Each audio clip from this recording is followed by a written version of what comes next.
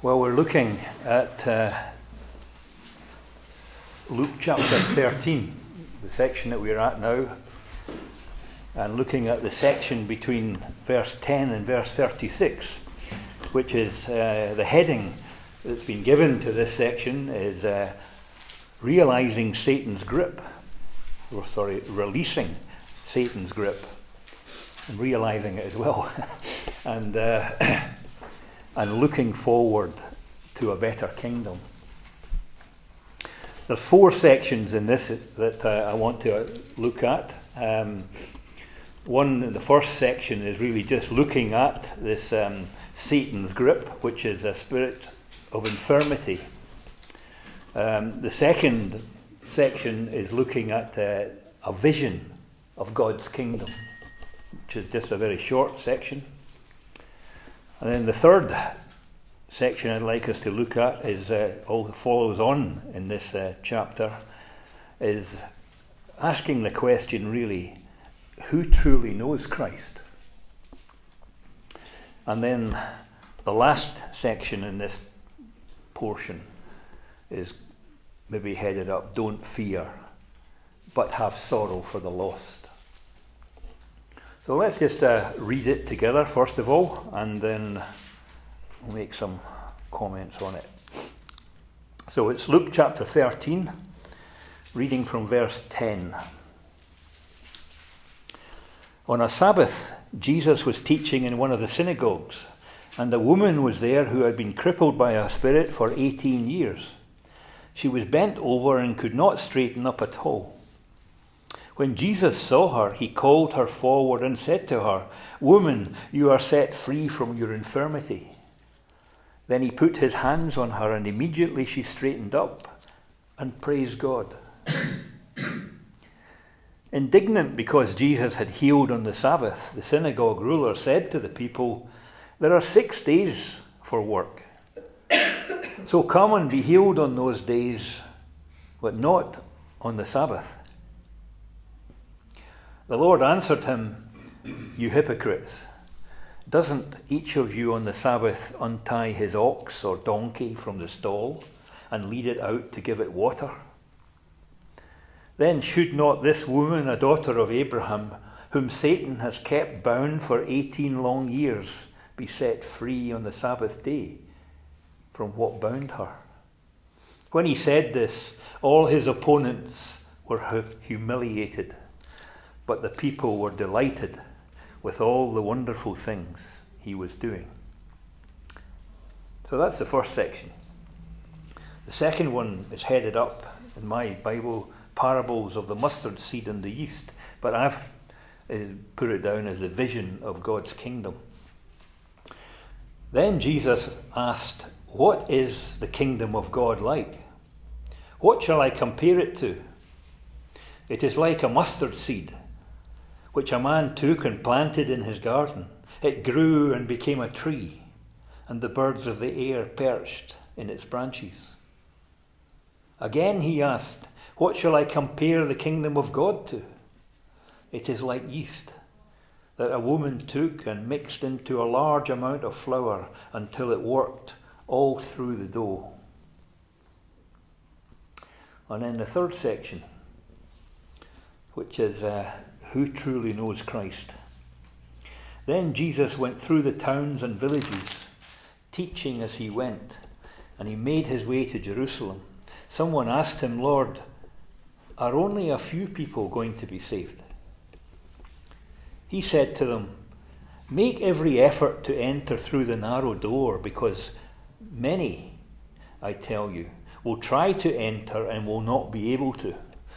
Once the owner of the house gets up and closes the door, you will stand outside knocking and pleading, 'Sir, open the door for us.' But he will answer, 'I don't know you,' or 'Where you come from?' Then you will say, 'We ate and drank with you, and you taught in our streets.' But he will reply, 'I don't know you, or where you come from. Away from me, all you evildoers.' There will be weeping and gnashing of teeth. when you see Abraham, Isaac, and Jacob, and all the prophets in the kingdom of God, but you yourselves thrown out. People will come from east and west and north and south, and will take their places at the feast in the kingdom of God. Indeed, there are those who are last who will be first, and the first who will be last. And then the last section, which I've headed up, don't fear, but have sorrow for the lost. So verse 31 reads, at that time some Pharisees came to Jesus and said to him, leave this place and go somewhere else. Herod wants to kill you. He replied, go tell that fox, I will drive out demons and heal people today and tomorrow, and on the third day I will reach my goal. In any case, I must keep going today and tomorrow and the next day, for surely no prophet can die outside Jerusalem. O Jerusalem, Jerusalem, you who kill the prophets and stone those sent to you. How often I have longed to gather your children together, as a hen gathers her chicks under her wings, but you were not willing. Look, your house is left to you desolate. I tell you, you will not see me again until you say, blessed is he who comes in the name of the Lord. So taking the first section is about the woman who has this infirmity, and she'd had it for 18 years. And the first thing I think that's very noticeable is that she's in the synagogue. I think when we're looking at these incidences in the scriptures that are there, I believe, by the power of the Holy Spirit, they are there for a purpose. And we know, for instance, that the scriptures tell us that if all the things that the Lord Jesus Christ did when he was here on earth, all the books in the world couldn't contain it. So there's only been a select few that have been chosen, and they have been chosen for a purpose. They have been compiled by men and women, to put together and to form the scriptures as we know it, but all, we believe, under the power of God. And so here, when we read about this story, we naturally should be considering it and thinking, why is it there? What's the purpose of this being revealed to us? And what is God teaching us in it? I think it's maybe worth just mentioning right at the very beginning that we believe this is the inspired word of God. So when we read it, we are listening to what God says, and God is speaking. And it's incumbent on us to respond. That not just to look on them as nice words or a nice story, as we maybe did in Sunday school, or maybe when we were less spiritually active, that we look on things and just think a little bit like Aesop's fables. There's a little story in it and it's nice, and move on. This is God speaking. And if God is speaking, he's speaking for a purpose, and therefore we have to take on board what he's teaching. This woman on the Sabbath is in the synagogue. That tells you a little bit about the woman. That despite her infirmity, she is still wanting to be mixing with people who are there to worship God. She wants to be before God. She wants to listen to what God has to say. And so therefore she makes sure she is in the place that she believes God will speak to her. And despite her difficulty, now this is one thing about this woman had an infirmity which has caused her to be bent double, and she'd had it for 18 years. And we don't get any more information about this woman, how old she was or whatever, but she had this infirmity. Every one of us has an infirmity. was just talking to Steve yesterday on the way to our meeting in Wigan. It was really, when we think about the evil spirits that the Lord Jesus Christ came upon, and they were people that had difficulties, some of them mental difficulties, some of them physical difficulties, and you wonder, why? Why is it that these people had these difficulties?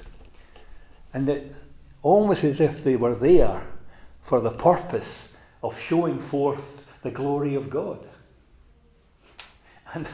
And you can go back to you can think about the Paul's difficulty. He had what's known as a thorn in the flesh. The great man Paul, who was one of the mightiest preachers and totally committed from his conversion to his death almost of serving the Lord and preaching, had an infirmity. We were purposely not told what it was. Because it can encompass anything, and that's why I think we were not told, is because we can come back to this and think, well, we've all got problems. Some that people will maybe easily deal with, more so than others, and others that are like Paul's, a thorn in the flesh. And of course, if you think about that, a thorn in the flesh, it's constantly there. It's niggling you all the time. You wake up with it, you go to bed with it, and it's something you're just thinking, why have I got this? If this could only be taken away, my life would be so much better. But what the Lord said to Paul was, my grace is sufficient for you. So what the purpose was for Paul to have this infirmity, because it was going to benefit him. And whilst in natural sense you think, well, surely not. That doesn't make sense. I believe it must have focused Paul's mind on the grace of God. Focused Paul's mind on concentrating on the things that God wanted him to concentrate on, and not relieve him of that pain or that suffering, because he needed to know the grace of God in his life. And that was a help.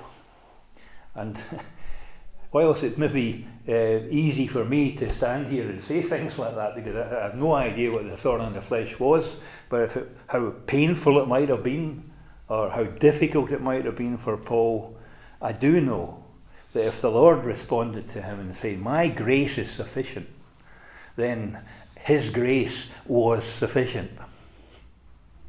And he benefited from it. So, when we get these situations as we have here, we are not able to discern whether it's spirits of infirmity, but we are able to discern that God allows these things for a purpose. Sometimes he removes them, other times he doesn't. And all we should respond really is, blessed be the name of the Lord. Because the whole purpose of it's got to be our growth in understanding who God is. He is almighty, and therefore his judgments are correct. They are right. They are righteous. And we need to be able to submit.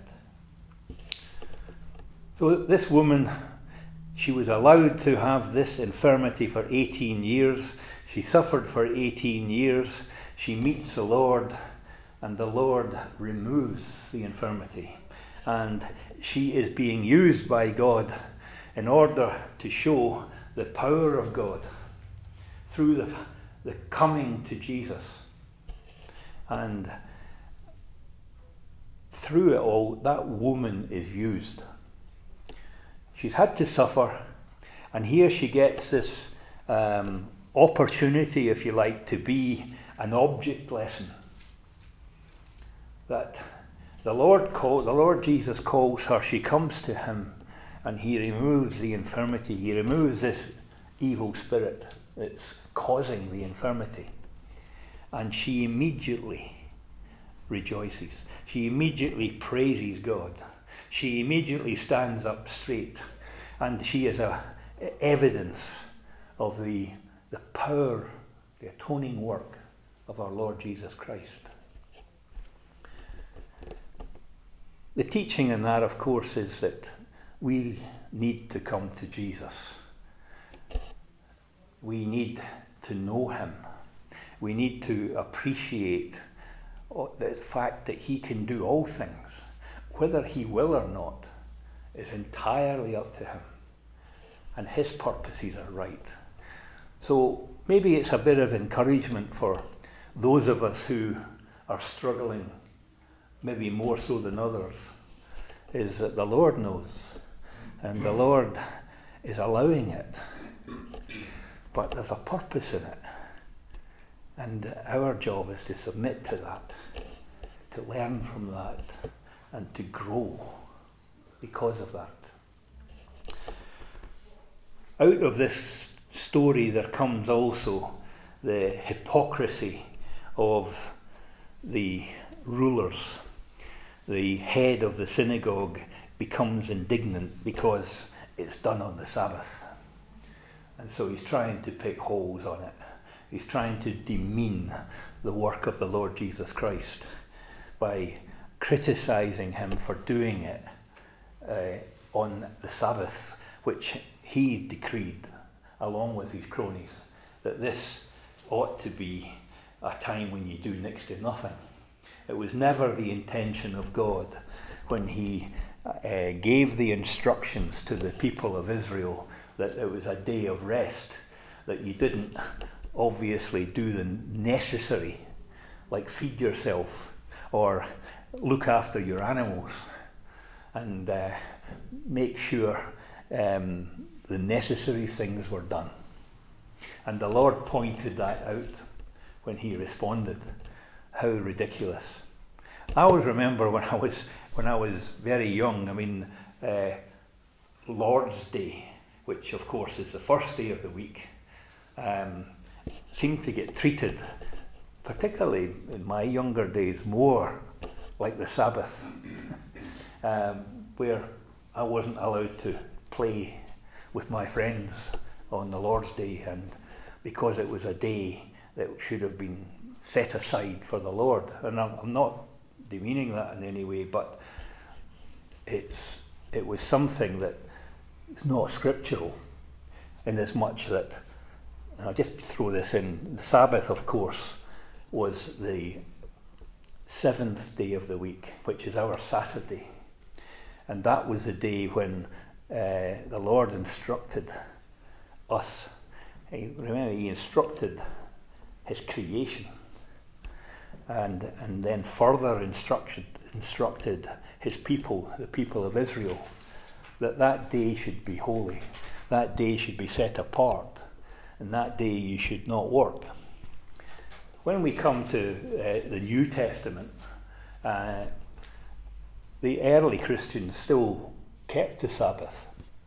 And I don't know whether I've said this before, but in some ways I think it was a lovely picture, because we know that the early Christians gathered on the first day of the week to remember the Lord Jesus in the breaking of the bread. And if they had kept the Sabbath, which would have been the Saturday, and they didn't work, a whole day of preparation, a whole day of being able to rest, to enjoy God, to enjoy his creation, and to be preparing for the remembrance. You think, I wonder, are we missing something? I just think, throw that in. The Lord's Day, and the only reference we get about the Lord's Day, of course, is when John was in the Isle of Patmos. He was in the Spirit on the Lord's Day. So I think it's quite right that we should refer to Sunday as the Lord's Day, because that was when they gathered to remember the Lord Jesus. So it was a special day, and it's quite right that we do that. But maybe the Sabbath is something that it's never been rescinded. And just because it was the Jews that kept it, I wonder, it wasn't just given to the Jews. And we never read that the Sabbath was no longer applicable. So anyway, take that on away and, as they say, chew it. The Lord, when he explained to them about being sensible about the Sabbath, the response and the outcome of that was, of course, that his opponents, and that's what they were just trying to find holes in what he was saying. They were humiliated because they were showing up for what they were, hypocrites. But the people, they rejoiced because they were seeing wonderful things. They were the people who were following him, and they were seeing time and time again the mighty hand of God doing wonderful things. That is the same for us today.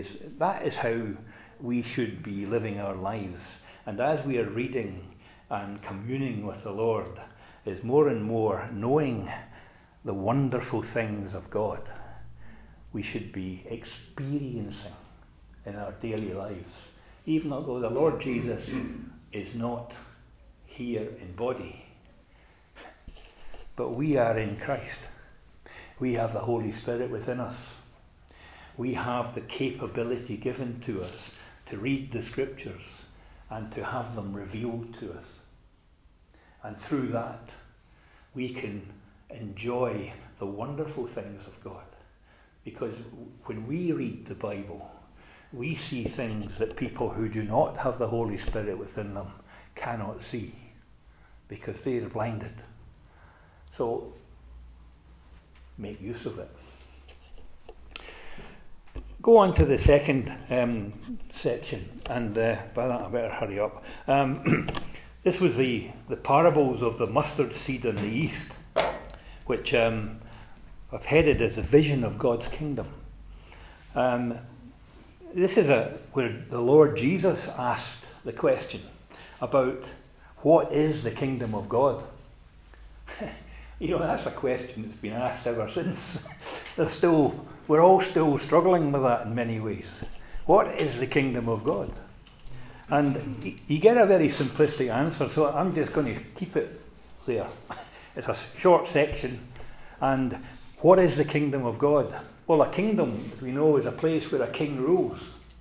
And he has subject people under him. So this is where the Lord is reflecting on the fact that what is being formed here under his rule, under the authority given to him by his Father, is a kingdom is being formed. And he's likening it to a little seed. A mustard seed, as you've heard the story, is one of the smallest seeds that you can get. Or it's also likened to yeast. A tiny little bit of yeast being put into dough.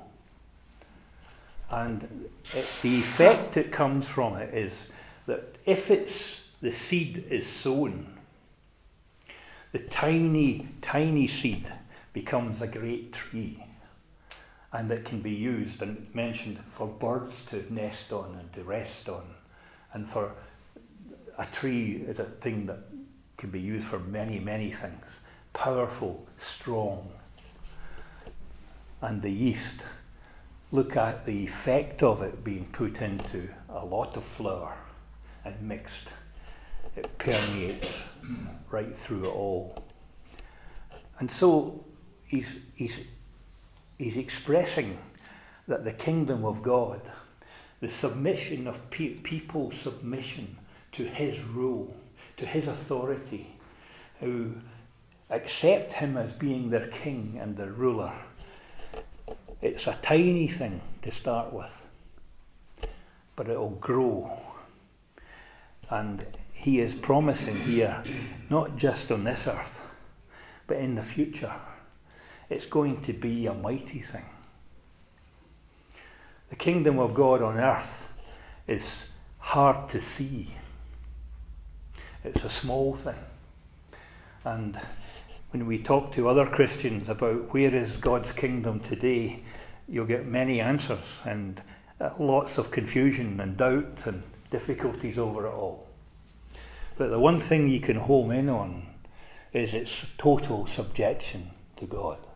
It's accepting His word for what it is and taking it on board and believing it and being part of it. And that means that it grows. Your spirituality grows. That person grows, and you join together with people who are of like mind, and you grow together. And we believe in Churches of God that is something that is important to take hold of. I don't want to be critical of other Christians. It's not my place to do that, other than to say that in the church, the body, you meet many, many Christians, many, many people. Of course, the church, the body comprises of dead people. I'm talking about the living ones alive just now. And they vary in their beliefs and their acceptance and their understanding of God. And it's not my place or your place to be judging them. And God will judge. We focus on ourselves and the importance of seeing that what God has given us, He's put us, He's planted us, He's placed us, and therefore we should grow because we're part of something that's beautiful and big and will be much bigger than it is today. Then just going on to verse 22. This is the question really about who he was asked is, Lord, are there only a few people going to be saved? I think we have to look at this in maybe two parts. One is the Jew, the Israelite, who, when the Lord Jesus Christ came, they were the people of God. They were the separated people. They're the ones that we were freed from their bondage in Egypt, were taken into the promised land, and they've been there and they've been kicked out and they've been back again. And when the Lord came, they were there, but they were under the rule of the Roman Empire. But they believed, and they were the people of God. So when the question is asked about salvation, I think if it's coming from the mouth of a Jew at this time, they were, I think, looking at their situation. What about us Jews?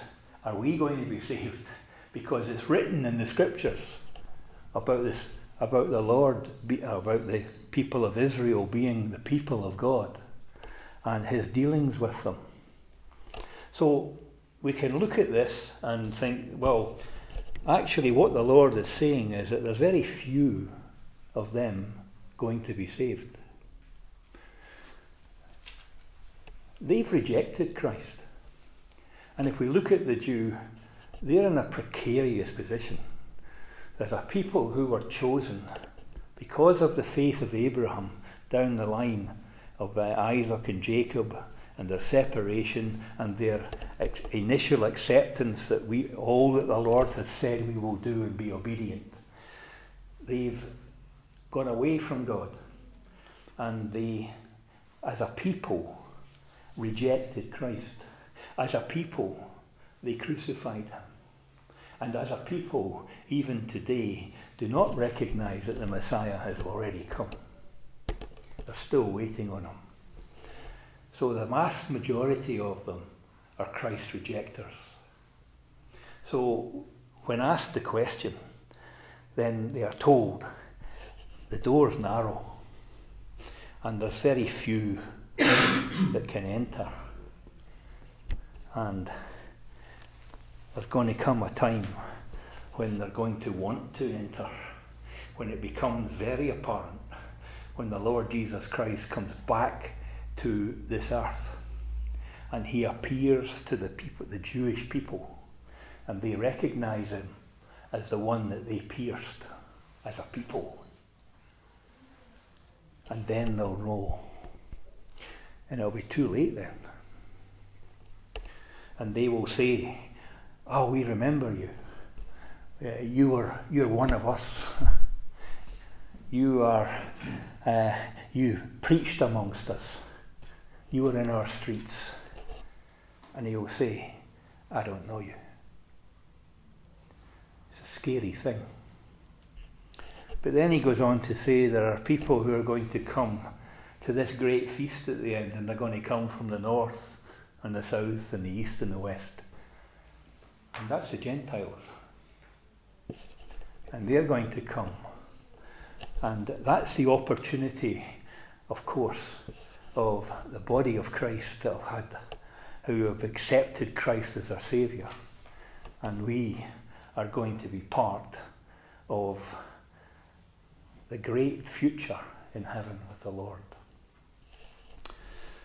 So, it's a sobering thing in many ways, but it's almost as if he's given the Jews first choice.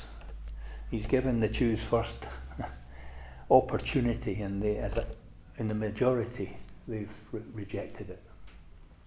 Thankfully, there are some Christian Jews around who will make it, but that's why the door is narrow for them. And then lastly, the sorrow for Jerusalem is really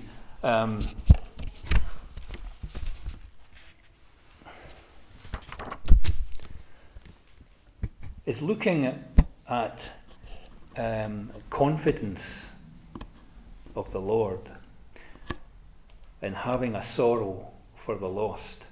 When they approached the Lord Jesus Christ and they said to him, Herod is trying to kill you. You better get out. Run away. It was almost a sense in which they obviously did not understand him or appreciate who he was. And they wanted an excuse to get rid of him, and they probably thought this was a good one. We're doing you a good deed here. We're letting you know Herod actually is looking to kill you. What the Lord came back with very forcibly, and it's something that should rejoice our hearts a bit, is that fox really can't touch me.